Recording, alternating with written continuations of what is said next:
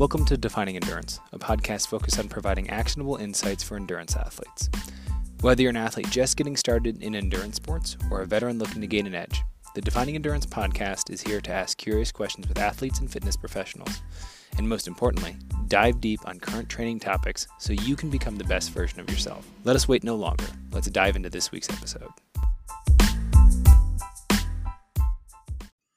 All right. Welcome back, or welcome to the Defining Endurance podcast. I'm your host, Coach Andrew Simmons, and my guests today, that means plural, Miss Lexi Miller and Miss Hillary Osborne, two of our wonderful coaches here at Lifelong Endurance.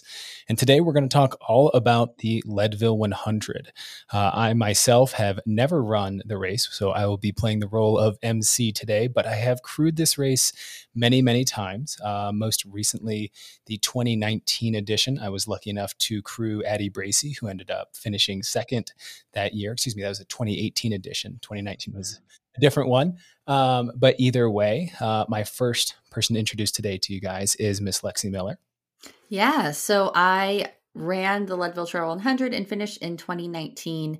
I've volunteered there the 2 years previous to that, 2018 and 2017. And then lots of times growing up, having lived in Leadville, I did a lot of aid station duties at Winfield and Hopeless, which are two of my favorite aid stations as both a runner and a volunteer.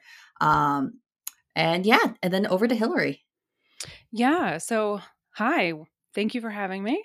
Glad to be here. I have paced at the 2019 Leadville, and then I ran myself in 21, ran and finished. So my first 100, which was Leadville is a great first 100 experience. So I highly recommend it.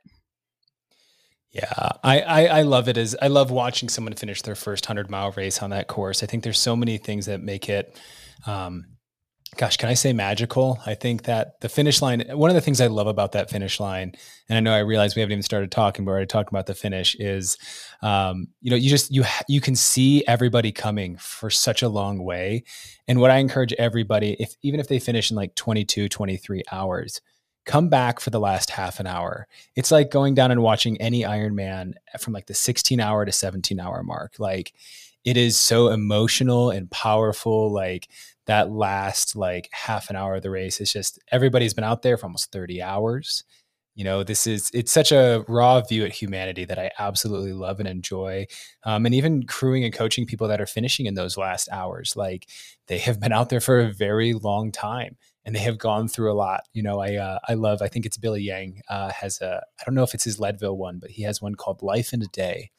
And I said, it is kind of like life in a day. You're kind of born in the morning, and by the end of that thing, it's like, oh, I don't want to die, but I feel like I have lived a whole life in a day. And that's such a beautiful way to look at this course, because it gives a lot, it takes a lot too. And I think knowing how to run this course is what we're really going to dive into today to kind of give you guys, the listener, an idea of how we're going to kind of run through this thing, kind of use this as a catalog, if you will, of the aid station. So we're going to go aid station by aid station and kind of run through this thing to give people a real look at both the experience side of two wonderful runners and coaches, but also more of the crewing side, and maybe some great details that you guys can pick up if you're going to be crewing this year, or if you're going to be lucky enough to be at the start line. So I think to kind of give some introductions here, both Lexi and Hillary are, as I mentioned, coaches on our team. Both have run the Leadville 100, and you guys have both been able to enjoy that magical start line. I was there and I was behind it the 2018 year and got a great shot of Ken shooting the shotgun. And that's really how things start off. So if you guys want to kind of give kind of an idea of the first kind of start line as you guys head into May Queen, that'd be kind of where we're at. Yeah. So I'll jump in here first. So if we kind of want to give some guidelines on where should people just place themselves at that massive start line. You're starting with somewhere between 600 and 700 runners.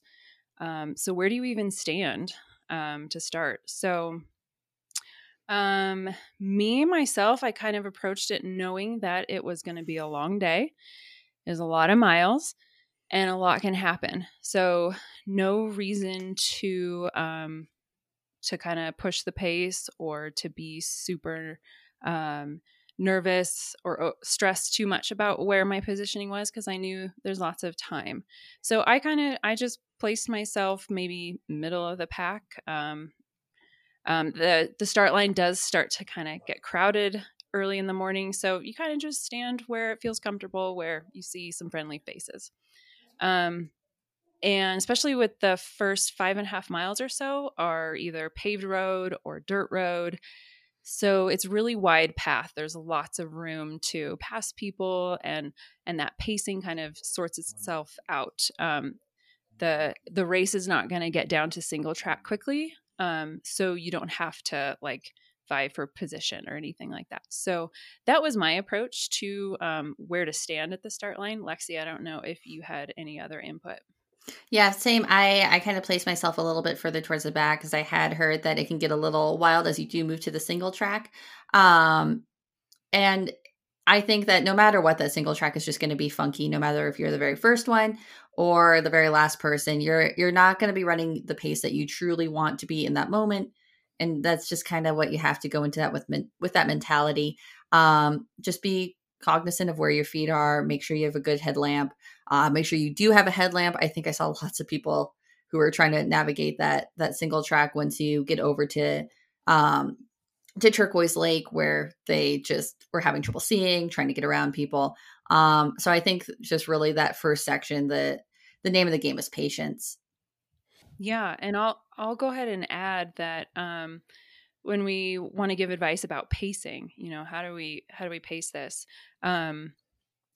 I tell my athletes that I coach for Leadville, or really this applies to other 100 miles too, but you kind of want to look at the mileage from start to May Queen is about 12, 13 miles. So I would say, you're going to give yourself a May Queen arrival time, or you want to be a goal time. Like you want to be there in 2 hours. You want to be there in 2.5 hours. And so then what's that minute mile pace? And then stick to it, even in that first mile, or the first couple miles when you're really excited. There's a lot of adrenaline going, and everyone's, right off the start line. It could be really easy to put down 8-minute miles. And for 100, that might just be too much for the majority of us. So really just trust that plan that you've laid out, that, okay, I'm going to, this is my minute mile pace, and I'm just going to trust it, and I'm going to stick with it. And yeah, kind of to bounce off of what Lexi said, that around Turquoise, once the course gets to single track, there can be a little bit of backlog that happens. You just kind of get stuck in a little bit of a conga line. Some people will try and pass, and sometimes you can easily pass, but eventually around that lake, it just gets to a point where it's there's just too many runners and a string of runners. And so just be patient, just settle in, just know it's a long day, and there's no harm in just kind of enjoying where you're at. Yeah, the lights going sorry, Andrew. The lights going around Turquoise are just absolutely beautiful. You kind of see like all the headlamps circling around, bouncing off the lake. It's really cool. Yeah, I think one of the things, having crewed or paced each section on the back half, as this is an outback course, I was surprised, how hard it was to run backwards, right? So going into the finish, that Turquoise Lake section is actually somewhat loose rock, and it can have, right, there's some tree roots that go along that. And so you also want to, it's okay to be in that conga line. You're not going to lose the race in that first 10 minutes, but you can injure yourself. You can twist an ankle. You can bruise and bump yourself up and make your race harder by going too hard. And so I think you made a great point there, Hillary, about trying to, really just be patient. It's okay. Your whole race isn't going to get thrown off because you come into that first aid station 5 minutes slow. You come in 23 minutes ahead, you've been too aggressive. And again, this is a race at altitude. And from a physiological perspective, you want to stay nice and controlled. I'll ask you guys this, just kind of piece of interest. When you guys got to the start line, did you guys have a full breakfast? Were you guys like, what time did the alarm go off for you guys that morning?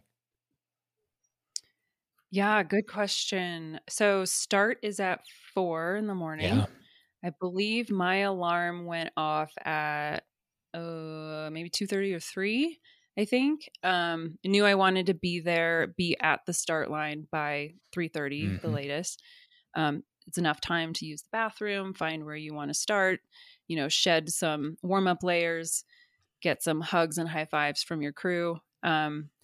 So breakfast wise, yeah, it was hard to eat that early in the morning. That's different, but so I had something like carb heavy. I think I had probably a bagel or like English muffin with some peanut butter, something like that.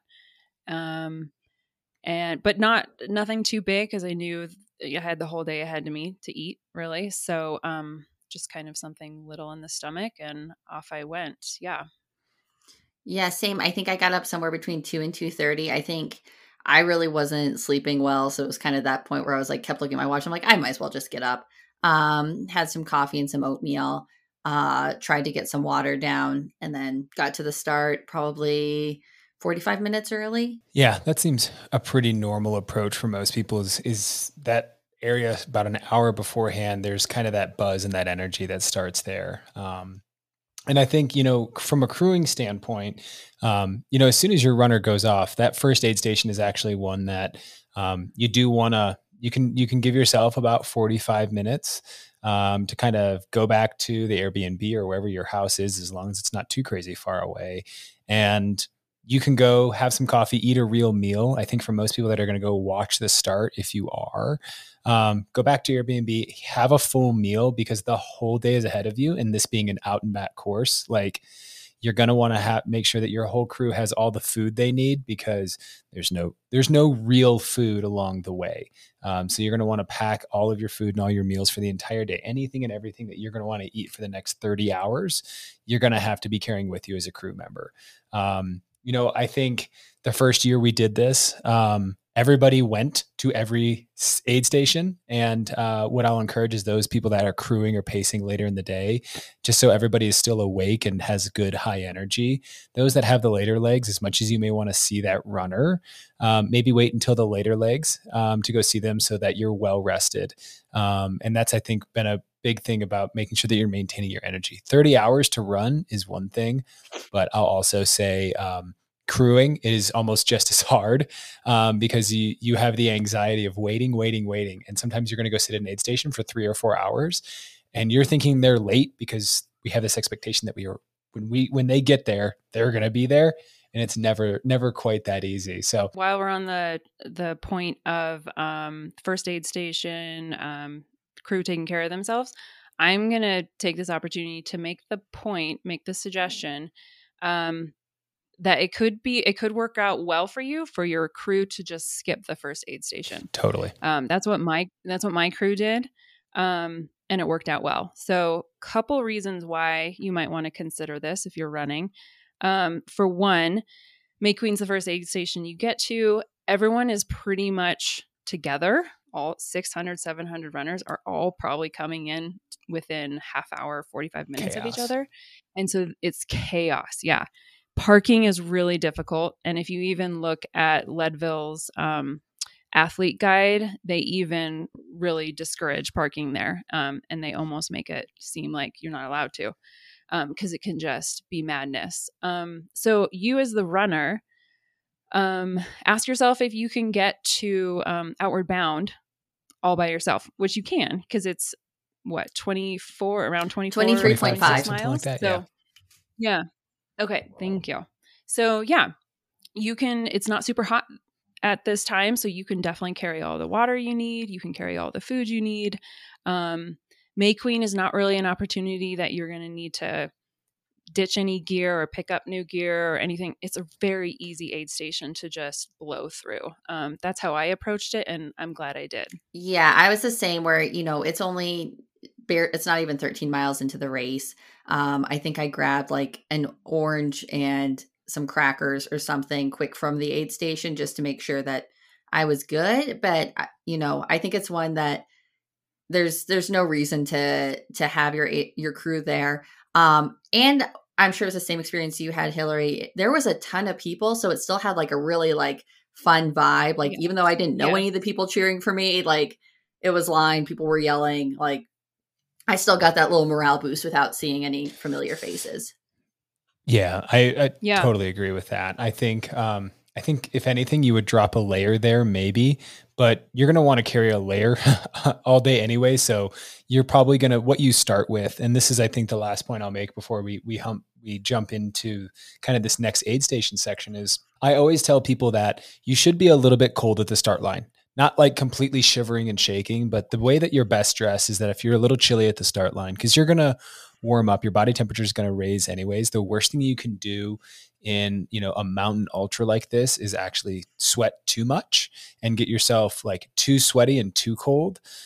The thing I loved about May Queen is being there, as I did go, is there is that energy, but you get to leave that. And then it feels like that's like the last time it's really like, really, really dark, because at this point things are going to start to, headlamps aren't going to quite come off at that aid station. You should have it with you going into, outward bound.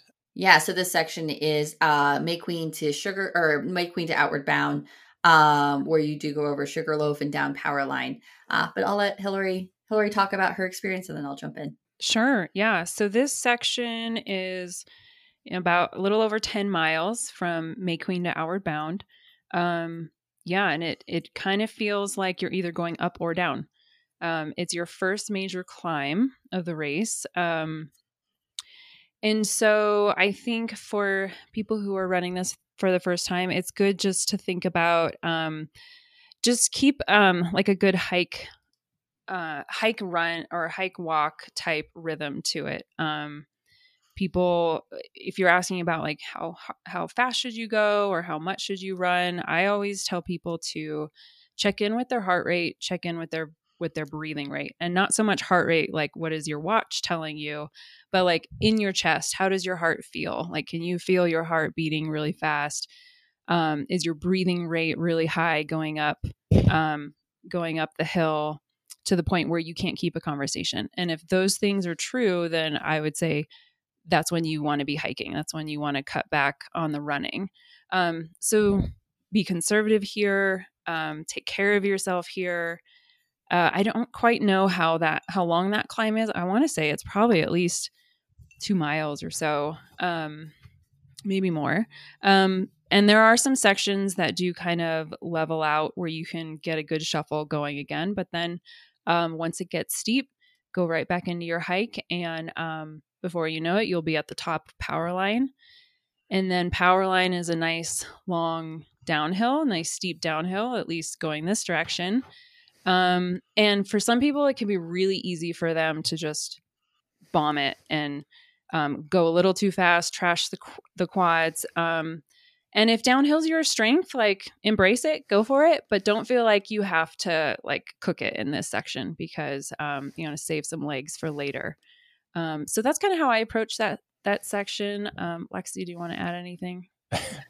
Before Lexi pops in, I wanted to say I had to laugh because you said bomb it. And Lexi, I think we have to share a little bit about what happened for your first Leadville. Oh, because I thought you said bomb funny. it. Oh yeah, I threw up there. Yeah. That's what I did. Yeah. I don't have a good morning stomach. And that's something that like I talk to athletes about before they run their first ultra, especially something like Leadville that starts early. I tried to eat breakfast. I should not eat breakfast that early because then I got sick right after May Queen, and then continued to be sick the duration of the race. But I mean, that's ultra running, right? Yeah. So the first part as you leave May Queen isn't kind of going up in the trees. You get up to Hagerman Road, which takes you to Sugarloaf, and it's all a nice sustained up.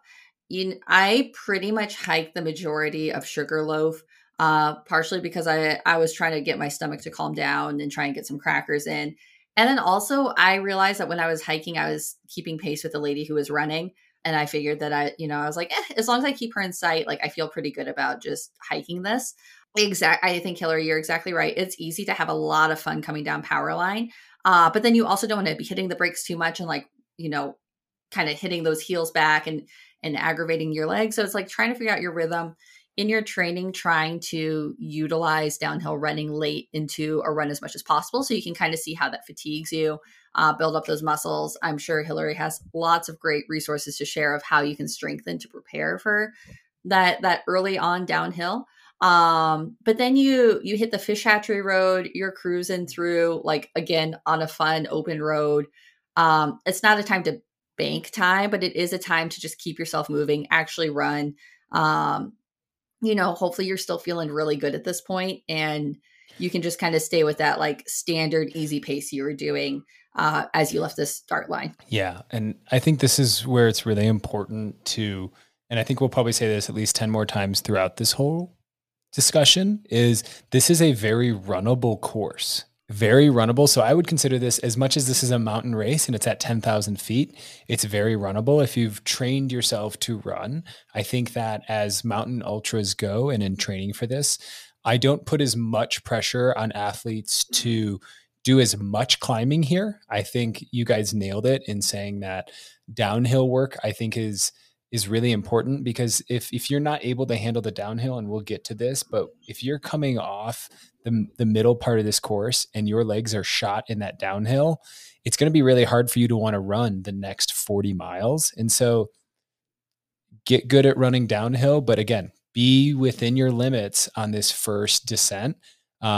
Especially, right, again, it's a fun but cautious downhill, I think, to take, because again, you don't want to fall, but it's gonna happen. These things happen with that, but just, it's a great way to look at it. I think when it comes to it is that you do get aid at this aid station. You do see people, and I think one of the things that I have a lot of my athletes do is that even though it seems early, if there's one that I think is worth taking time to do a little bit of a clothing change, it's here. So a shirt change, ladies, I would change the full top half sports bra and shirt, just so that you're dry coming out of that area, and you're going to be able to kind of feel what the weather is going to be for that day. But I think it's good to make a good clothing change there. And I wasn't in the military or anything, but I have a huge thing for people changing their socks and like lubing their feet. So if you didn't already start the day with like changing your socks, but like lubing your feet for the start of the race, like whether it's squirrels, nuts, butter, two toms, whatever it might be, go ahead and reapply here, because I personally believe that when your feet are nice and dry, and also getting hands on looking at your feet, this is where you can prevent a lot of issues, like blisters and things like that. So I would say that unless you have a lot of experience with 100 milers, this is speaking many to the first time, change your socks here, and definitely lube up your feet again, and take care of anything that doesn't feel right below the leg at this point. Anything that crops up, whether it's with blisters, foot care, things like that, those are things that you're really going to want to be cognizant of and get ahead of. So if it feels like a blister, it feels like a hot spot, handle it now, because you're going to start to accumulate some fatigue. You're going to start to feel some tiredness after this, and you don't want to get into that complacent point of forgetting something. So oh yeah, go ahead, Lex. I was going to say, as usual, I'm going to disagree with you. So, but yeah, I do too. That's what I just argue with Andrew all the time.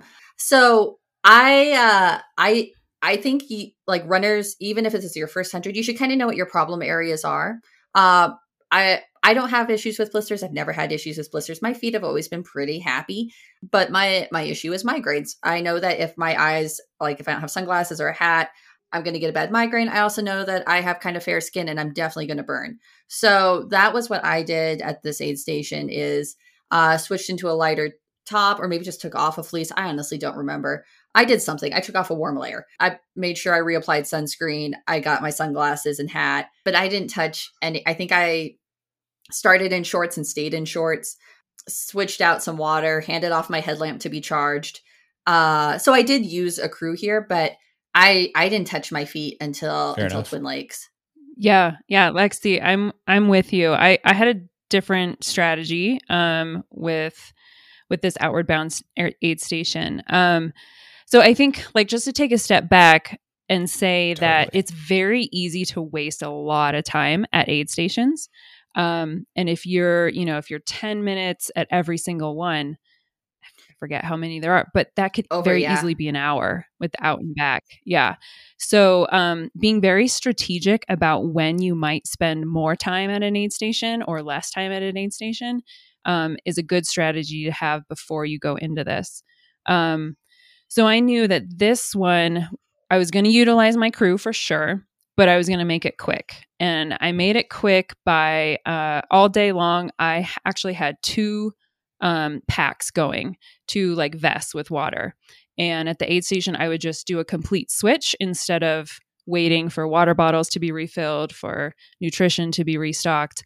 So at this aid station, it was just a complete switch. It was full of water. It was full of enough nutrition for till the get me to the next aid station, and then any other little things I might need. I use this aid station to dump things like Lexi mentioned. Dumped my layer, I dumped my headlamp, anything else I just didn't need at that point because it was light out and it was getting warm out. And then I made it quick. I didn't even sit down. So that's another good piece of advice, is having rules like I'm not even going to sit down at this aid station because I need to be in and out. I need to keep it short. Or knowing, like, as we get down the road, it's like, okay, Twin Lakes is an aid station, I'm going to sit, or Winfield or whatever is an aid station, I'm going to sit and I'm going to take extra time. So I knew this aid station was going to be quick. My crew helped me make it quick, and then I was on my way. Yeah, no, I think I was more so trying to make the point of take care of the things before they're problems is more my point, but that's fine. You guys can beat me up. It's all good. No, so, I think I love the 2-pack methodology. If you have a second pack, that is like the biggest ultra hack ever, is being able to have a second pack ready to go. I think one thing that's really good is that, for instance, there is 10 aid stations in this. So 10 times 10 minutes, that's an hour and 40 minutes you could waste spending 10 minutes. 5 minutes is still almost an hour of time that you can waste. And so then, And that's assuming that, like, when you're at mile 80, it's not going to be a 10-minute stop. Right. It could be longer. I think one other thing that's really important here is that how do you line up your crew? Kind of crewing for an ultra. I think one of the things that's important is like Ziploc bags are a crew chief's best friend. Like, have the gallon size Ziploc bag, and there's a Ziploc bag that's got the nutrition, any layer that you might think that you as the athlete want. So you need to have a part of this, is that the athlete and the crew do need to have a chance to have a crew meeting and sit down and know, so that when you come in, you pull out this one bag and you're going to come with this bag, and these are the things that you're going to get. And that change can happen really, really fast. I think of, we call it crew, like a pit crew for the NASCAR, right? Like, it needs to be zoop, zoop, zoop, new tires, wipe the windshield, put some fuel in and get out of there. Like, that is absolutely the most important point to kind of remember as overall when it comes to crewing these things and going through aid stations, is if you don't have to, don't stay there for very long. It's a ta-ta, a kiss on the cheek, and goodbye. So speaking of 100%. Saying goodbye, now we're saying goodbye to Outward Bound aid station here and moving off to Twin Lakes. I think this is one of the prettiest parts of the course, just from personal opinion. I think it's, one of those that I love running on the way back. I've crewed this section the most, but I've, of course, seen it more at night. So it's hard to say that anything's not pretty at night because it's all the same, staring into the void. So from the outbound station to Twin Lakes, there's 14.4 miles. You're just shy of 38 miles at this point. You got a big up and a big down headed into the aid station. So Lexi, why don't you kick us off? Yeah, so you leave Outward Bound. You kind of have a nice gradual climb. I really enjoyed that. I like, probably similar to Hillary, I like going uphill a lot more than going downhill, but it was something that was still runnable. If I will say that, again, just be aware of where your feet are. It is a Colorado trail, which means it's extremely well maintained. Like, we're so fortunate here in Colorado that we have trail crews who put so much time and effort into maintaining our trails. So it's a really nice section. You do go through 2 smaller aid stations. Both are no crew, which is kind of nice. Like, they feel a little bit more laid back. The people working them are awesome. Say thank you, because they probably hiked out there and are spending 8 hours just standing there talking to cranky runners. But both of those, like, I grab a little snack, fill up your water if you need it, but just keep moving. I think this is, again, a section that's pretty runnable. You're not going to bank time, but you can definitely make sure that you're going to stay on your goal if you just keep on trucking. My only fall of the race was coming down into Twin Lakes. You go through some switchbacks, and there was just a little creek or something. As always, I'm like looking, like, oh, I need to step over that. Wasn't looking at my feet and tripped. But really, it's a super fun section. Miss Hillary, anything to add? Yeah, I agree. This section's really pretty, really fun. This section can also be where I'll just kind of give a warning that mentally it might be the spot where you start to go, oh, this is hard. And there's a lot left. And I know I'm speaking from where I was. It was kind of, this is the point where it hit me in the race where I was like, oh, I've ran quite a bit. I've done a marathon now, and I have a lot left.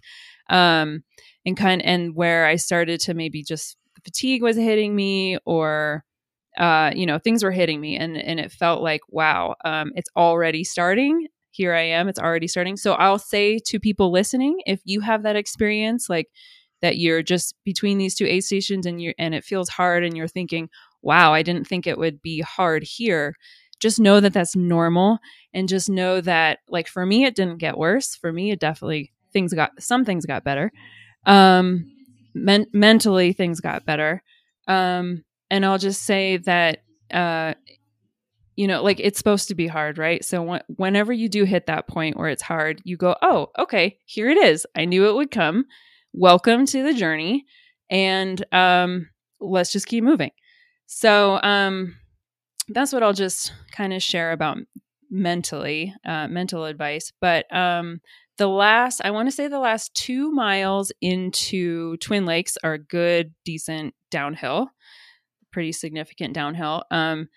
So just, again, take care of your legs there, take care of your body, have fun with it if you enjoy the downhill, but don't try and make up time or push too much because you don't want to fall or trash your legs. But just know that you're going to roll into Twin Lakes, and Twin Lakes is a party, and you're going to see your friends and a million new friends. And so that's the next fun aid station.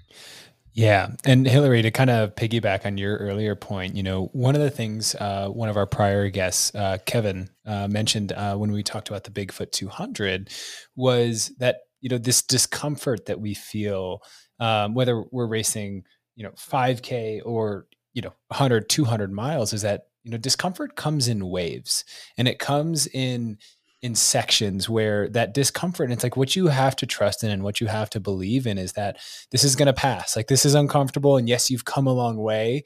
But on the other side of this, you're going to feel better. But I also think that sometimes when we start to when we get a little dark, or mentally we start to kind of, struggle, this is a great time for us to kind of talk a little bit about like nutrition. And I think that can be a great like indicator that like some of us have a different feeling for when we need to eat. I think one of the most important things to remember is that to get to even 40 miles, like, you don't need to look at this race as I have to just get aid station to aid station. You can, that's a great mental strategy, but you need to have more calories on you than just what barely gets you there. I always say at least a 1 to 2 gel. So at least that's like a 200 to 250 calorie like buffer that you should always kind of have extra or emergency snack on you. You might drop something without knowing it, could have wiggled out of your pack. It's good to have those extra calories. I wanted to take a quick chance here to segue and say, like, for you guys, was there like a very memorable food that you guys were like either really looking forward to that you ate a ton of? Hillary, I see you nodding. Yeah, this was the first race that I was introduced to ramen. I know it is an ultra running staple, but for me, it was the first time I've had it during a race, and it was glorious. Absolutely glorious. I think I had it in Leadville the first time going up Hope Pass. I had it at Hopeless. And it hit the spot. It's what my body needed. And it ended up being what I needed to eat practically at every aid station after that.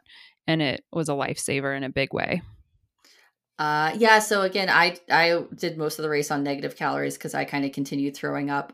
It wasn't until the space station, which is when you after you go up power line on the way back, that it was golden Oreos I was able to hold down, and man, did I go crazy with those. I know that, throughout this is that one of the things I always encourage for my athletes that are doing hundreds, even if they're self-crewed. And again, that's not a way that we've really looked at this race is self-crewing versus crewing, is put something in your drop bag that you know you're going to look forward to. Right. And that could be a Kit Kat bar. That could be, something that you're like looking forward to as a snack. Maybe it's a piece of like that gas station banana bread or like one of those cherry pies. I know this from crewing Kevin. Like if it existed in a gas station, like if it was a pink donut, like a pink glazed donut, all over that. Like those are the motivating things, or like old pizza. So those were some things that have been good, and it's like good staple calories for people is like, I always say like eat with your eyes when you come into the aid stations, especially at this point, is like, if it looks good, it's probably going to be okay for you to eat. And I think we're heading towards kind of the crux of this course. And I think one of the things that makes Leadville exciting is that this is you get through the first 50 miles of it, and you have to kind of accomplish the first 50 miles of it yourself. And a lot of the more challenging 100-mile mountain races are very similar. Maybe you can't have pacers or crew through the first 50 miles or the first 100. But I love that you get to see people along the way. And I love that this truly does feel like this big party aspect to it. And so we're at this 40-mile point. We're going to start, and we've got something pretty big ahead of us. And I'm actually going to let Hillary kick us off for this next bit here. Out of Twin Lakes, headed into Winfield. For whatever reason, Winfield in my mind, I always remember llamas. But anyways, keep going. Yeah. Yeah.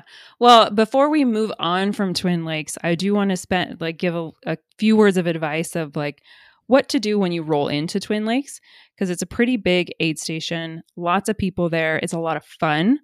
You definitely roll in and you feel that energy, and it revives you for the push that you're going to need up Hope Pass. So just a couple maybe things for listeners to think about. The Twin Lakes aid station. If you're crewing, this is a tricky aid station to get in and out of, just because it's so busy. Parking kind of lines up all down that road into the city, or into that town anyway. So if you're crewing, make sure you're there early, and that you have the ability to either be able to park your car and walk in, or sometimes they have a shuttle taking people back and forth, but get there early, find a spot, camp out, have fun. There is always like great energy there. If you're the runner, this is a great aid station to definitely do full body check-in. What are your feet like at this time? Do you need to change any clothes at this time?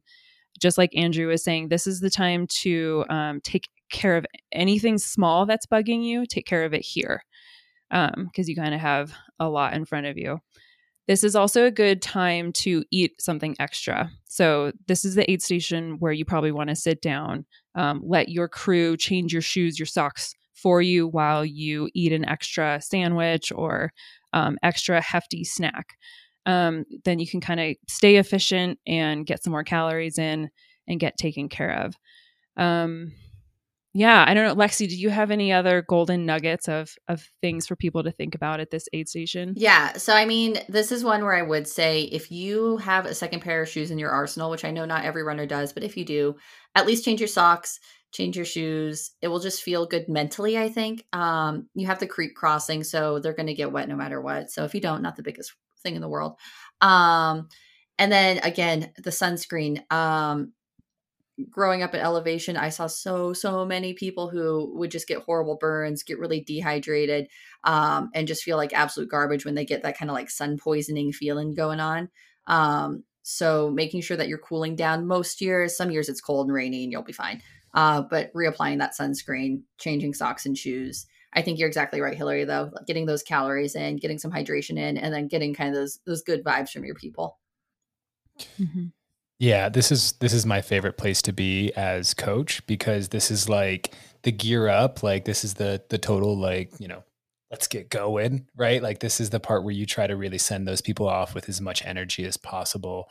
I think it's one of the second most beautiful spot for me is that you come as you head towards the climb. It's just got this really cool valley, and it's such a pretty place to see. And even on the way back, if you're depending on where you're coming in, it can be towards sunset. It can be a really cool thing. I think that this is where I see most people starting to go, this is really a race right now, right? Like they've been out there. And I think for a lot of people, this can be an emotional place because they're like, I got the big hard thing ahead of me.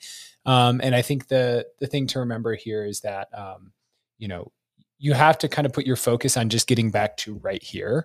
When you're there, I can't wait to hear from you guys, like what you guys have experienced kind of getting on the other side of Hope Pass and getting down.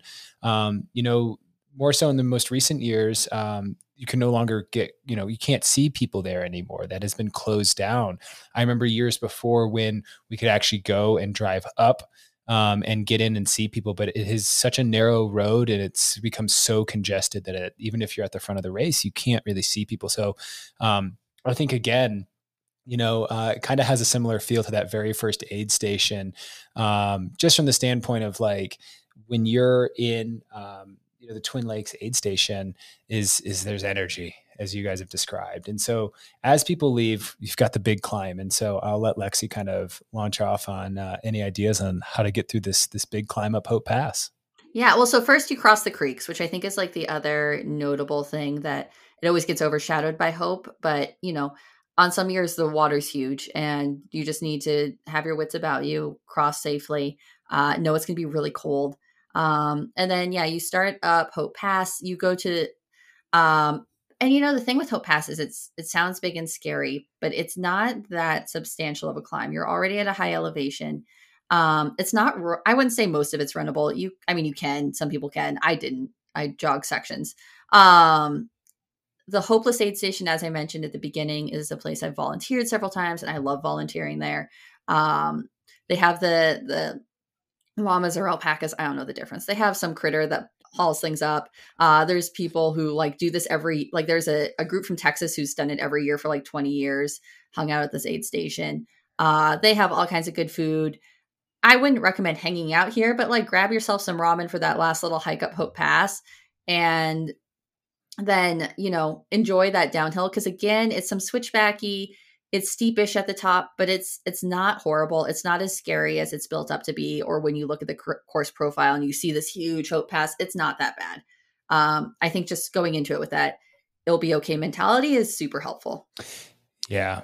I'll say one thing before you launch off, Hillary, is do grab your headlamp out of here. If you listen to our episode with Gonzo, Blake was actually crewing him down with his iPhone light because things went a little south for him. And so when he was coming down the backside of Hope Pass, you got to make sure you got your headlamp because you can get behind there. If you have a rough spot going up and down, you're going to want your headlamp. So make sure you grab your headlamp as you come out of that. I just wanted to say that before we got way too far ahead. Yeah, I was going to mention the same thing about some gear that you might want to think about out of Twin Lakes. For one, take your poles with you. And then, the headlamp, so the headlamp either take with you out of Twin Lakes or put it in your drop bag for Winfield. Since crew pacers can't meet you at Winfield anymore, you can have a drop bag. I decided to take my headlamp with me because I just never knew when it would get dark on me.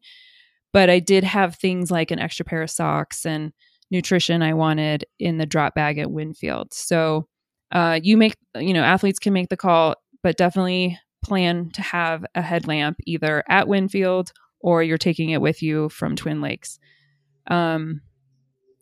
Yes. And then what else do I want to say about that? So let's talk about the descent off of Hope Pass. You finally made it to the top, which is an amazing feeling, amazing views. Be sure you stop, take a look around, take it all in because it's just amazing.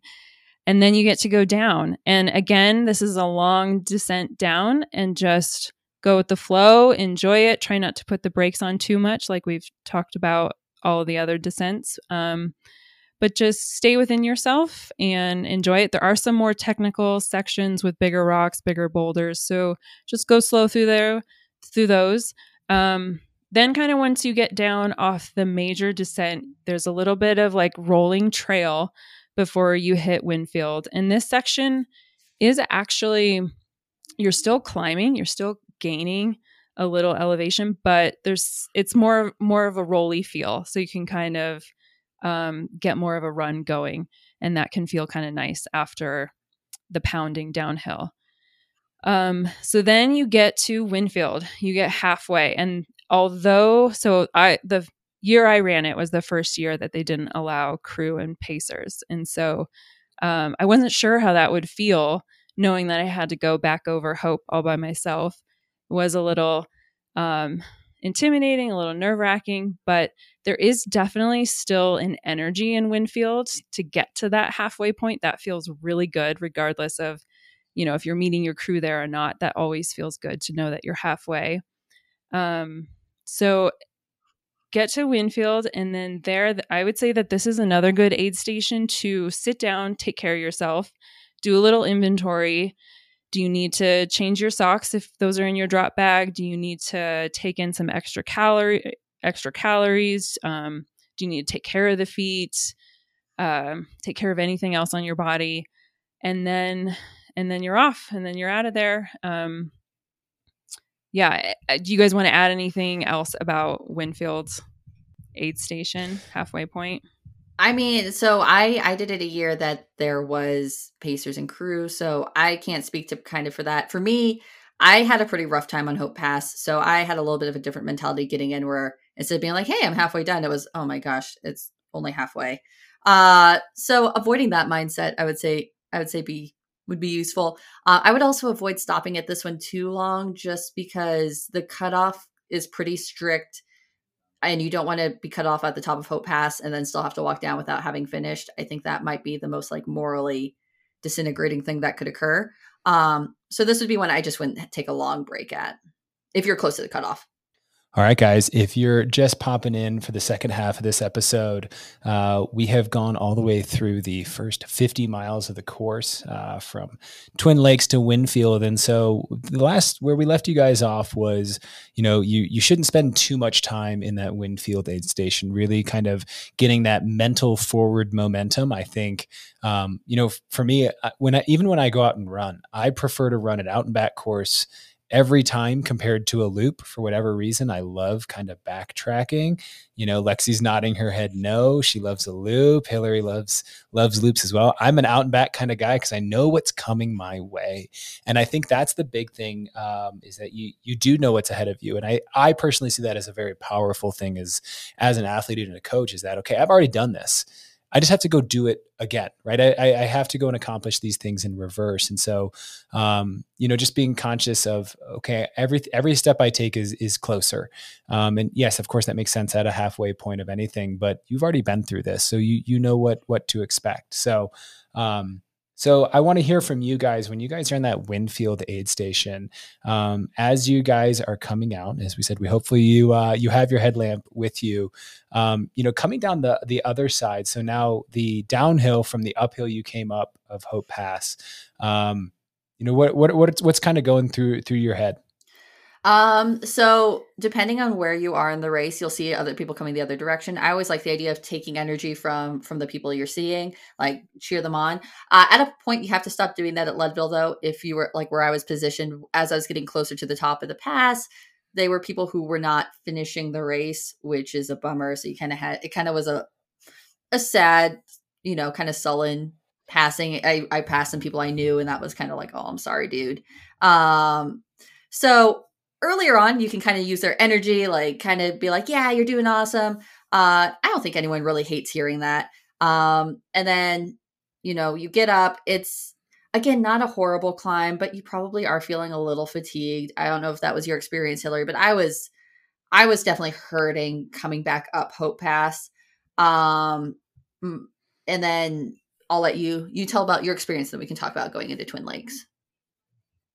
Yeah. So, Hope Pass was like a mixed bag of emotions, which I think it will be for everyone. And that's just the name of the game. I left Winfield feeling like $1,000,000. It's like I PR'd that section better than I've ever done before. Just that like roller section right before the Hope Pass climb felt great. I think a part of me, for people that, moving forward, I don't think they're going to allow crew and pacers in Winfield. So people listening will be in the same boat as me. Just know that it's possible and everyone's in the same boat. And so everyone was so supportive. Everyone was just like, we're in this together. And not that I never really found a group and we, stuck together, did the thing together. But, everyone was just so supportive that you see on the trail, behind you, in front of you. So just know that, if you keep moving, you're going to make it. And it's not as daunting as it seems. And I will say that knowing that, like I had this belief that if I just get back to Twin Lakes where I could pick up my pacer, I'm going to finish the race. And so that was a huge motivator for me. So I think for anyone who's running it themselves, just that can be a motivator for you too. Get yourself back to Twin Lakes and you've got a pacer the rest of the way and you've got it. So huge. Yeah. That's like the biggest thing is like, you have this massive reward where it's like, I'm no longer in this alone. Like I get to come out of the dark and I literally have someone there to like hold my hand and help me through this. Like I have picked up some pacer or some athletes in rough shape. And I know that my job now as a pacer is like, it's not just get them to the next aid station. It's like, how do I get them to the next aid station in better condition than I picked them up in? How do I bring that mood up? How do I, how do I not completely annoy them either? And so, before we got on the podcast, Lexi was telling me that she had a pie chart developed to is a joke, but as a pie chart of things that she wanted to kind of hear from her pacers. So Lexi, I think we all have to hear about this pie chart. So I can be a little bit extra at times. So I sent a spreadsheet to my athletes about like what each would be at each aid station, like kind of like 4 different time slots I might be following, all that good stuff. And one of them was a pie chart of conversation. I also sent them some conversational topics that they could follow in case they needed some guidance. But 10% was reminding me to hydrate. 10% was reminding me to eat. 10% was something, I forget. I don't have it up right now. And then 20% was keeping me moving and 50% was staying positive and having good conversation. Conversational topics I enjoyed talking about were celebrity gossip, personal gossip, complaining about your significant other, or hearing about your pets or children. Oh my gosh, that's fantastic. I had rules too. I had rules like, I don't want to hear about your day. Like I don't want to hear about crew traffic and like the hassle of finding a spot. And like, I don't want to hear about all that. I don't generally like to be the center of attention, but on this day I was like, I'm the center of attention and, I don't want to hear about anything else that you've had to deal with today. Just focus on me. And I think it's like, it's been helpful when I've paced people too, when they're like, hey, like, I don't want to talk about work. I know you think my job, like I have a friend who's a pilot and he's just like, I don't want to talk about it. Yeah, I agree. And I also had a rule of no questions. Like, I don't want you to ask me how I'm doing. I don't want to hear that question. And I think of that when I'm the pacer too. I don't ask my runners questions. Yeah. I don't ask like, are you ready to eat? Do you want to eat? Or I don't even ask them like fun questions. Like it's just either I'm making decisions for them or I'm just talking. I always found like pacing, it's good to be like, I'm having a drink now. Like I'll just like vocalize like, oh, I'm just going to have a sip of water. I'm going to eat some of these chews. Do you need a chew? Like kind of make it, just put it in their head rather than be like, are you eating? Because that can also just be condescending and they are adults, tired adults, but adults. I think, well, everybody regresses back to being a child at some point in an ultra. But I think it's important to make statements as a crew member of like, hey, it's time to eat, right? Like no one's going to be upset with being forward. And even, right, like even if you're in a dark spot, like if I'm trying to stitch somebody's life back together after they're coming off of, Hope Pass, it's like, you need to eat right now. right? Like those are the things that you need to, okay, we're going to walk to that tree, but then we're going to run. And it's making statements, because as much as that it is your day, Hillary, it's also my job to make sure that you keep moving no matter how awful you're being to me as a human. Like I realize that this is a temporary thing, and I've seen the worst side of people come out in an ultra because they're in a very dark, bad spot, but they have to be able to come out of it. And I think really that is where you have to say, okay, what do you need right now? If there's one question to ask, it's like, what do you need right now? And if they're just like, oh, I'm really hurting, no more questions like that. But saying things like, okay, making sure that they're fed and that they're hydrated, and that if you're continuing to get like the bad responses out of them and they're continuing to be kind of grumpy and angry, allow that walking to happen for a little bit, because that's a digestion thing that needs to happen. But as soon as you hear burping and farting starting again, you need to be moving and you need to get those things going. So, Hillary. Yeah, well, and I think of it as when I'm asking people to pace for me, I'm asking them to be my brain. And when I have paced people, that's how I think of it too. It's like, I'm going to be your brain because you're the legs. Or if I'm running, I just need to be the legs. I just need to move, and I need you to think for me. So that means if you say we're going to eat in 5 minutes, I will eat in 5 minutes. If you say we're going to run when we get to that tree, I will run when we get to that tree. So, I think that's something that people can kind of take with them too, is like asking people to pace you who can be your brain for you. Like, who can you trust to just make those decisions for you? Yeah. And Leadville's not a course where there's a lot of route finding, but I think that really comes in when you get to some courses where it might be difficult to see where you're going. Or I mean, even Leadville, there might just be times where it's just like, we're coming to a hill. It's time to slow down. But I think you're exactly right, Hillary. Yeah. And you have to be, as a pacer, like you don't want to be negative. You do have to be the happiest person in the next mile of trail. Like your person does need to see some optimism. And one of the things that I resort to a lot, and there's definitely plenty of funny stories of me out there, is that I turn to music. I turn to playing music for that person that I know that they like. Like I ask my people like, hey, let's put a fun playlist together of music that we like. And sometimes people, the last thing they want to hear is music, and they just want to hear their footsteps on the trail and the path in front of them with a headlamp. But also sometimes music has that ability to kind of like, you don't need the words. Like it's a good backing soundtrack to give people some energy. And it's just eat, drink between the songs that you like. And hell, if they start singing along, then you know that that's lifting their mood. And it's fun, right? You could actually have some fun with music and things like that. So I'll digress. I think really we're coming out of, and we're as I said, we're backtracking on the course here. And so I think at this point is where it starts to enter the place of the course where you really want to be able to run. You do want to be able to run this next section of the course, because the big climbs are behind us. And so this is where the training aspect really starts to play its biggest role, is that if you've trained yourself with the ability to run after the 50, 60 mile point, you're going to be really happy with that training. So I'll let Lexi kind of take it from here. Yeah, you might want to be able to run. I don't know how much running I did. I was not doing great that back half of the race. It was also my first 100. Learned a lot of lessons, and it wasn't phenomenal for me. And honestly, a little blurry. But you are kind of doing that rolling through on the Colorado Trail. It's nice. You hit those next two aid stations that are they don't have crew there, but you should hopefully have a pacer. There's ramen, there's warm food, trying getting that in. I think even just I had some warm Gatorade, and that was awesome. It's not for me, it was all in the dark because that was about where I was placed, and it was not a pleasant time, but it is runnable for some. Yeah, I will say that right out of Twin Lakes, there is a hill that I think gets overlooked.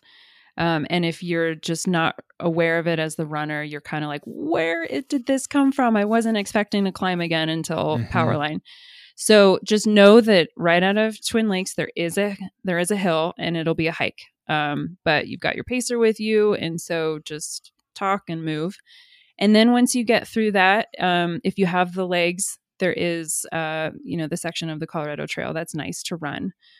Shuffle through that as much as you can, and that's where your pace will really help keep you moving. Yeah, and then you're rolling into Outward Bound. It's definitely night by this time, so you've got your headlamp, and coming into Outward Bound is when you might need more layers because it's probably getting colder. So cold there. Yeah, it can get real chilly. You might want to pick up gloves because it's getting cold. You might want to just switch a buff if you're wearing it for your neck or your head. Just get something fresh because that can help a lot too. I think Outward Bound in is easy to keep short too. Just kind of do a quick assessment of needs. Maybe don't sit down if you can. Just do quick changes of clothes or a pack switch and keep moving. Like you're at the point in the race where every minute counts. And if you can just keep moving, even if you're walking and eating, do it. Just keep the momentum going. On the inverse, and I don't know if this was if you had this experience, Hillary. I started getting hallucinations right before Outward Bound. Ooh, no. Just because I was like so low on calories. So that section, and then right after Outward Bound, first I saw people were leaving their shoes in the trail, so I kept trying to step over them, which was annoying my pacer. And then I saw people running with signs, which was nice, but they weren't really there, like coming in and out of the trees, cheering. But anyway, so I took a longer break at Outward Bound because I was not doing swell. But it was very structured. Like my crew person was like, cool, we'll give you 20 minutes. You can close your eyes. You can eat. You can like lay down for a second. But at 20 minutes, I'm kicking you out of here. So it still was like structured. Like there was no accidentally DNFing because I took a long nap. I will say one thing I've learned over the years is that as you come into Outward Bound it's very lumpy. Mm-hmm. And I've seen a lot of people fall going into Outward Bound because it's like almost like a tilled field. Like I've never actually, I don't remember seeing past Outward Bound because you never go that way out with an athlete. It's always usually coming in. I'm like, you can see the aid station for a really long time. And as you come across there, the thing that I always remember most about Outward Bound is one, it is the coldest place on planet Earth. If you are waiting for somebody, it is like Hoth. Like you might as well be like crawling into a tauntaun. Like it is so cold there. And if you have to wait, I would say this is also the most annoying place to crew because if someone has left a car there, you have to go try to find someone's car in the dark. Make sure you like give the person that's picking up your car, if you're swapping cars here, an actual description of maybe where you parked. That's very helpful. Ask me how I know. But coming into that aid station is lumpy, and I've seen a couple athletes fall. I've seen a couple twisted ankles there. And one thing I did want to talk about at some point in this podcast is how do we handle when you come into an aid station and you've got somebody, whether you're crewing or you're the person that's in the unfortunate position to be feeling like absolute ass. What are some ways that you guys either try to pick people up besides giving a structured 20 minutes, you're in, you're out? Do you guys have any tips and pointers? I would say mine, amongst other things that I deal with most at this point, there are two things that come to mind for me is one, stomach. I always encourage athletes to carry the chewable Pepto-Bismol with them. Because they come in like a little individual one. And so if your stomach's upset, that's a good thing to have on you. But I also carry it in my little like crew bag that I personally take with me. But the second thing is feet. And I know that I've talked about feet and people are going to think I've got some weird foot thing going on, but I've seen feet and like hot spots and those things end more races than anything else. It is such a bad thing, and chafing as well. So do buy the small personal sized, that is one thing I will say people to have in a pack is either the small personal sized anti-chafe, or pro tip, just take a knife and cut off a little bit and put it in a Ziploc bag and twist it off and put it somewhere that's not going to explode in your bag. That'll help. But taking care of feet, most people say don't pop the blisters, but sometimes that pressure relief is nice for the athlete. So popping a blister and then doing the old moleskin trick. If you've hiked long enough, taking and making a Cheerio, as I call it, out of moleskin and cutting where the blister is and leaving the relief for that hole so that blister can fill back up. But it gives that blister a place to expand into without creating an issue with that area again. We're not going to have that rubbing and chafing again because the moleskin's protecting that soft kind of tender area, but you have to make it big enough to cover the whole red spot. There's the white part of the blister, the red part of the blister, and then the rest of the good skin. You want to make sure that you're covering the area that isn't blistered, because then if you take it off and you're not in contact with good skin and you've got unfortunate adhesion on bad blister skin, the skin's coming with it. And that takes about 3 times as long for that blister to heal for that athlete. So I've spent a lot of time working aid stations in terms of medical and those things. And that's definitely the 2 things that I see after the 70-mile point that end races: feet and blisters and stomachs. So stomachs can sometimes be handled with the Pepto, but I'd love to hear from you guys, your resuscitation. Well, and I think that section, that like 80-ish miles, no matter the race, is a high likelihood of dropout. Like if you kind of stop for too long, it's easy to talk yourself out of getting going, more so than when you're a little bit further along. Just because 20 miles to go is a long way. Like that doesn't sound fun.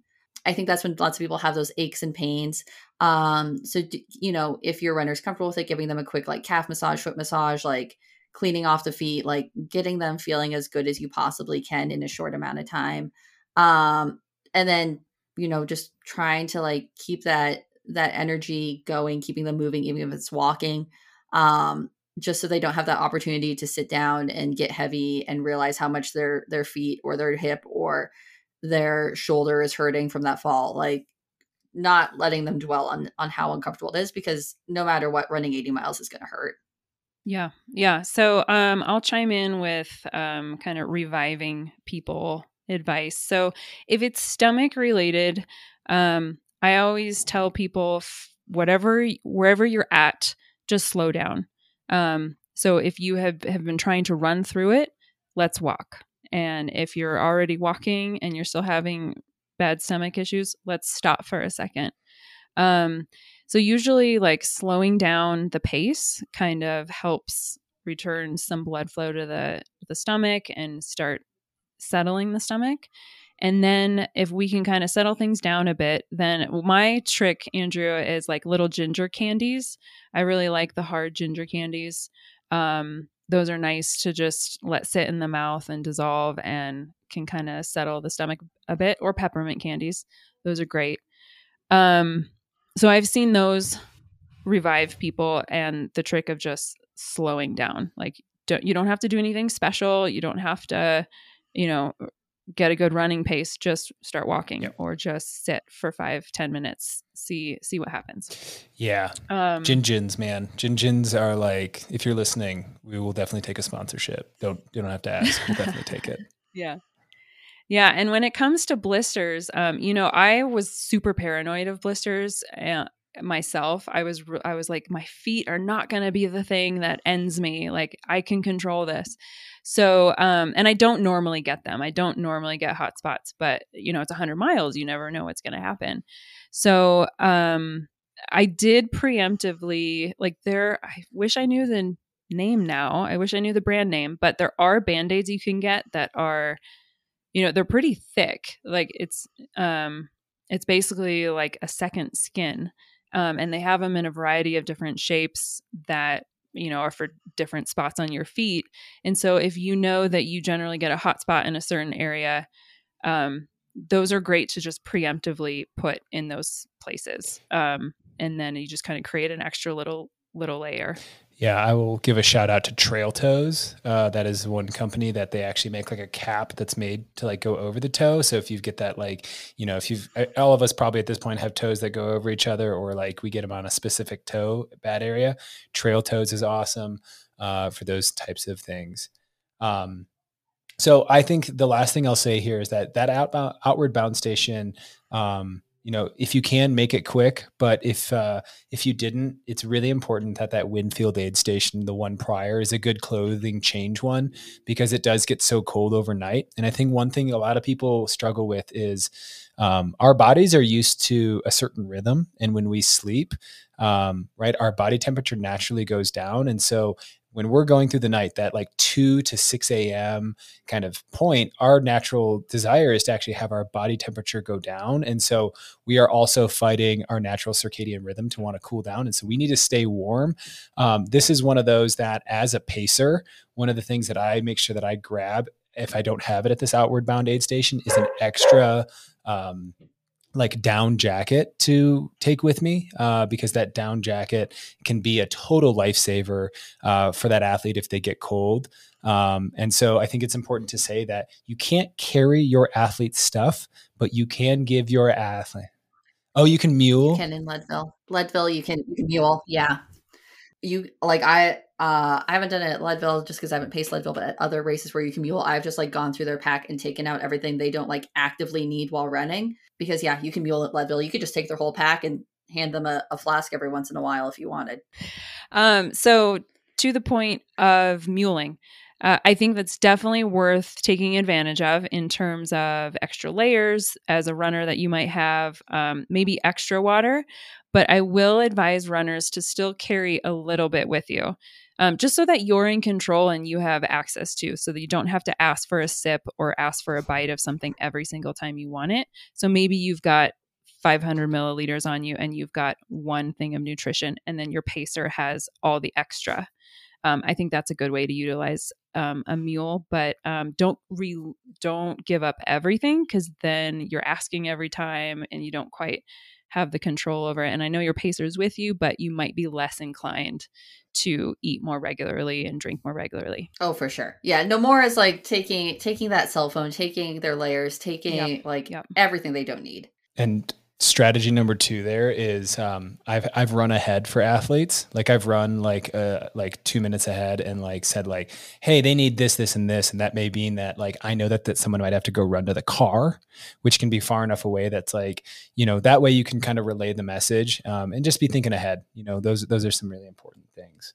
So, this outward bound aid station, 76.9 miles in, basically 77 miles in. You've got, 10 miles to go from outward bound to May Queen. And this is kind of where I think for a lot of people, it's like, if I can get to May Queen, I just gotta make it home. So let's kind of talk about outward bound to May Queen. I feel like there's still some stickiness that can happen here in this outward bound, because right at that like 77 mark, somewhere around 80, you got to go back up Sugarloaf Pass. So what you came down, you gotta get back up that thing. And I think this is really that big last climb. And I think this is where I see a lot of people really leaned over their poles and really like they are trying to push everything they can to get to the top of this thing. I think this is the most emotional climb of the whole race. What helped me with getting back up Powerline is my pacer went just in front of me and I just watched her feet. And for me, that was like really rhythmic, really nice. And like, we didn't really talk, but it just kind of kept me moving. It was something to focus on. She was wearing really cool, like tie-dye leggings, and it was just perfect. I would say this is the hardest climb over instead of Hope Pass. Hillary can disagree if she feels differently, but I felt like this climb was the hardest of the race just because how late it is, how steep it is. And it just feels to go on forever. You do get the space station at the top, which is just this wild party location. It's an unofficial aid station.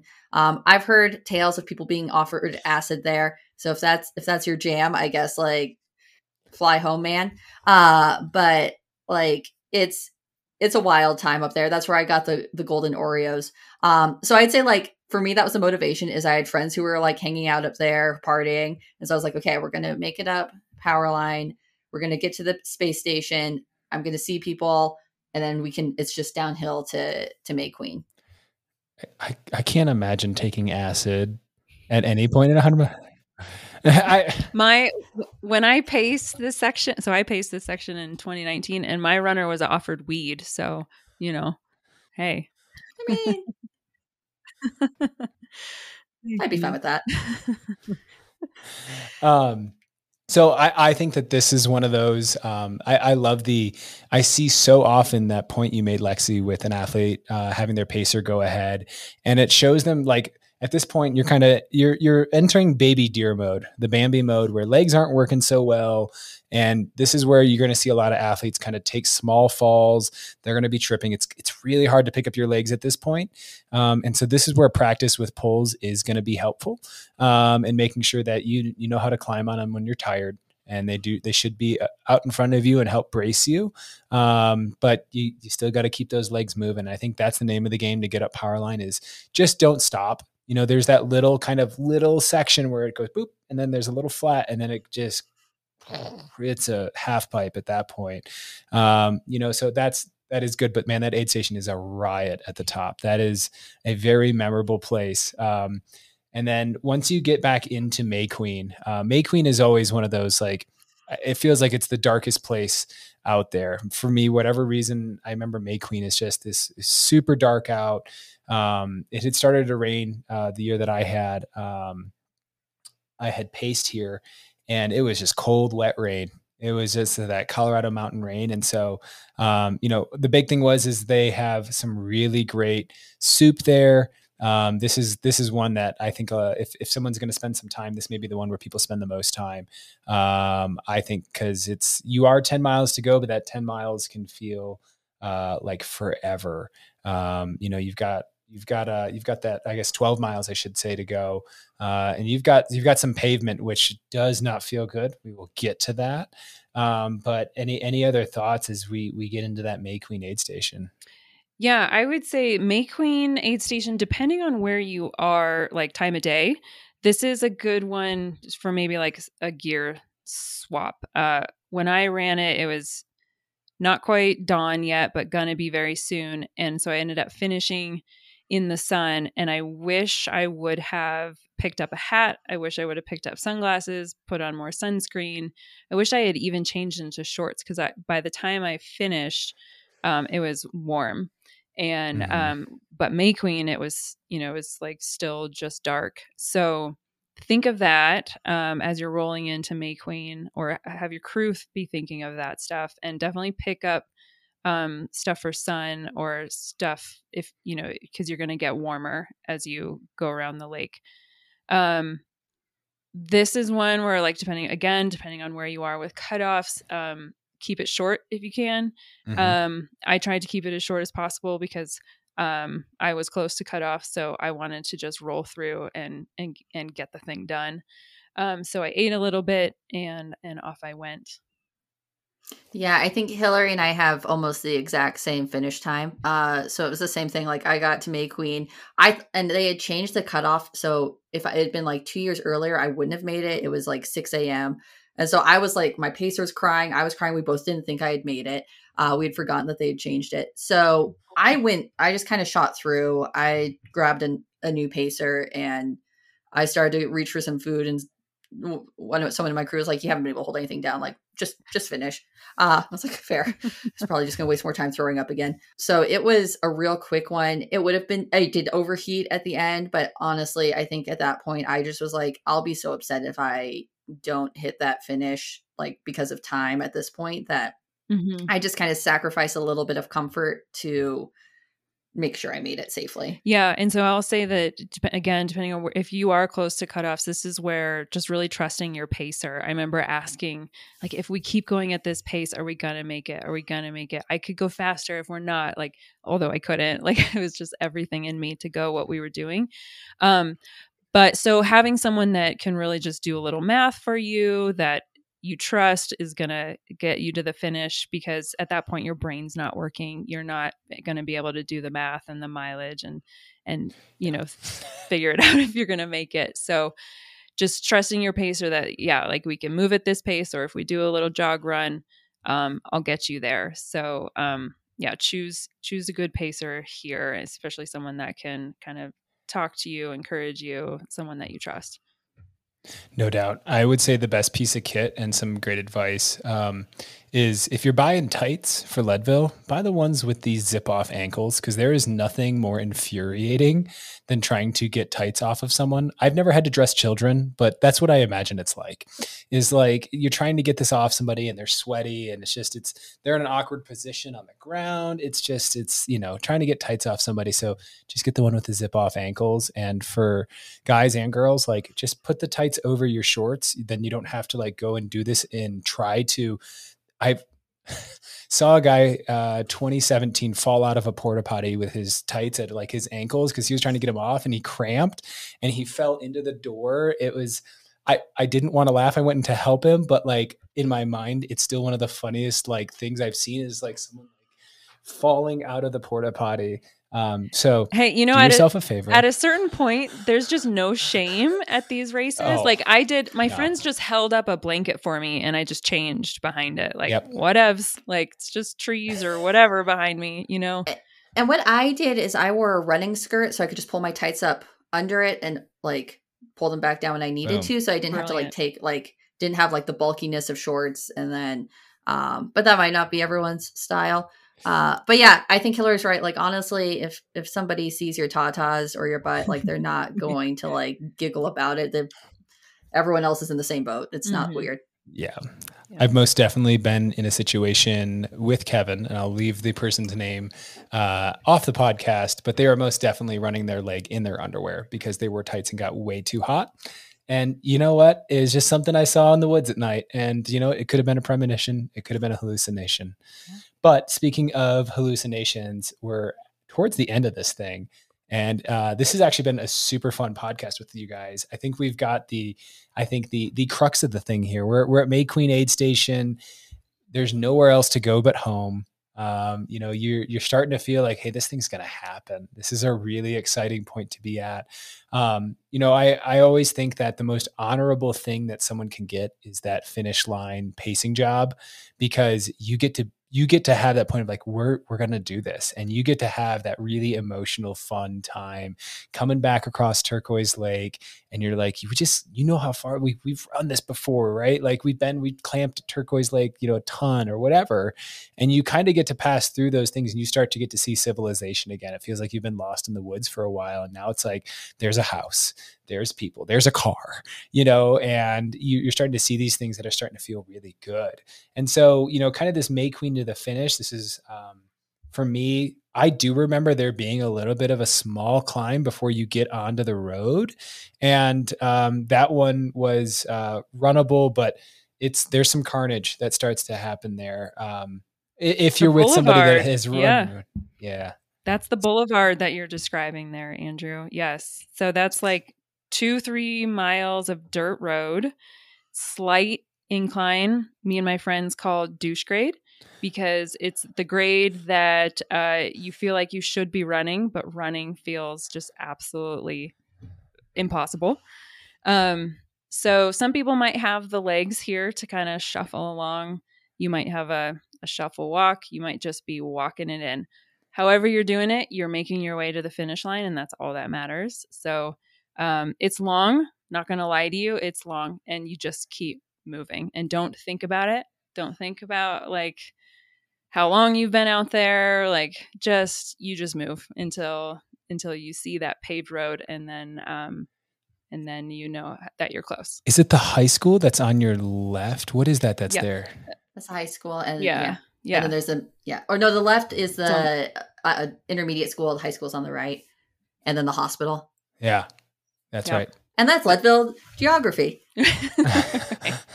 Yeah. And then once you hit the pavement, you go up a short little hill, which you're like, who the heck put this here? It's only like maybe 100 feet or something, but still it's uphill. And then you have a downhill and you can see the finish forever. And you're just, everything in you is moving as fast as you can to get there. I remember I could finally run again, and I was like, I'm running so fast. And then afterwards I saw a video and I'm like, oh my gosh, I was so slow. But hey, that's the finish line. And then you get to walk on the red carpet and cross that finish line. Yeah. And yeah, I was going to say my favorite, like everybody finishes looking roughly the same. They've got a stocking cap that's kind of tilted to the side and maybe halfway off their head. They've got a down jacket wrapped around their waist. They've got 2 poles, and it's just this, like, you see it so much, and it's a death march. It is. But I was going to say, it is not, it's not a walk. When you, after May Queen, everything is a march. It is with intent. It is with purpose, and you are moving. Lexi, you're going to say something. Yeah. So I think that whole section, May Queen to the Boulevard, is like, that was where I started. Like, I kind of got that motivation to finish strong. I think that's a fairly runnable section. It's kind of nice to run it and not, because the more you walk, the longer you're going to be out there, right? Like, at that point, it's the faster you run, the sooner you're done mentality. Both of my parents were ultra runners. Both of them ran Leadville several times, and their adage was things always get better at the second sunrise. Some people are going to finish in the dark, and they're fast anyway, so who cares? But those of us who are finishing in the daylight, once that sun starts to come up again, like, you've made it, you're going to do it. It's good. Everything's getting brighter, literally, figuratively, mentally. Yeah. And then it's at least again, Hillary probably had a similar experience because we finished about the same time. There was a lot of people in the same boat who were just marching in together, going up the boulevard. So it kind of, like, even though it was hard, it was just like, you wanted to be done. There were so many people with you who were like, you could all kind of be grouchy about it together, and then all their little pacers holding their hands and helping them along. It was just kind of a fun time, to be honest. Like, it was the most clarity of the race, I feel, of like, you pretty much finished. Like, you had it in the bag. It's a good time. And then going down Harrison, when you go to the finish, like, there's people cheering. It's especially Hillary and I finishing in the golden hour. Again, being from Leadville and being pretty enmeshed in the ultra running community there, I thought I was just like the queen coming like home, because people were cheering my name and then someone else would hear my name. And I was just like, yes, I've arrived. I'm here, like, full ego. But it was great. Like, it's honestly my favorite part of the course is that, like, May Queen to the finish. Yes, the energy at the finish line is just amazing. People you don't even know, of course, are cheering for you, and you just feel super special just for being there. And it is magical, and that seems like really trite, but it's just like out of this world experience for sure. Yeah, you're definitely not going to forget it. I think that's such a cool thing, is I remember the finish line. And I didn't even race it. Like, it's still one of those, like, cool memories as a coach and as an athlete and a friend, like, to be in there in that moment. Yeah, I think that, having been able to be part of anybody's crew, is that's the celebration point, right? Like, you might pop the bottle of champagne, might be a couple beers, whatever it might be, but, like, stand and enjoy that finish line and be there. Like, it's such a cool place to be. And even as someone that's like, you're not going to want to move anywhere else when you cross that finish line. No, you're going to want to chill there and go get a hot shower and probably get help getting out of said shower. Yeah. We could probably do a whole episode on how to recover from a 100-mile race. But we will have to, of course, leave that for another day. I do want to thank both of you guys for popping on this. I think we could almost do another episode even on how to train for this thing. So, I will say this, looking forward to, I know that Hillary, this year, you're coaching a couple athletes for both Leadman and Leadville 100. Mm-hmm. Yes, I am. I'll have 2 first-time Leadville people out there. So, we've got some room in the roster. So if you guys are looking for some help with the Leadville course, or if you're listening to this years down the road, far from 2022, and you're looking for some insight on the course, feel free to give us a shout out and let us know. We'll be able to hook you guys right up with a coach. I think without further ado, we are all good for today, guys. We'll see you guys next week. Hey guys, Coach Andrew Simmons here. Thank you for tuning into this episode of Defining Endurance, the podcast from Lifelong Endurance. Do you want more information and content between shows? Follow us on Instagram at lifelong_endurance, as well as on Facebook. You can also check out our YouTube page for more running and strength training tips. Don't forget to rate, review, and subscribe. We look forward to seeing you guys next week.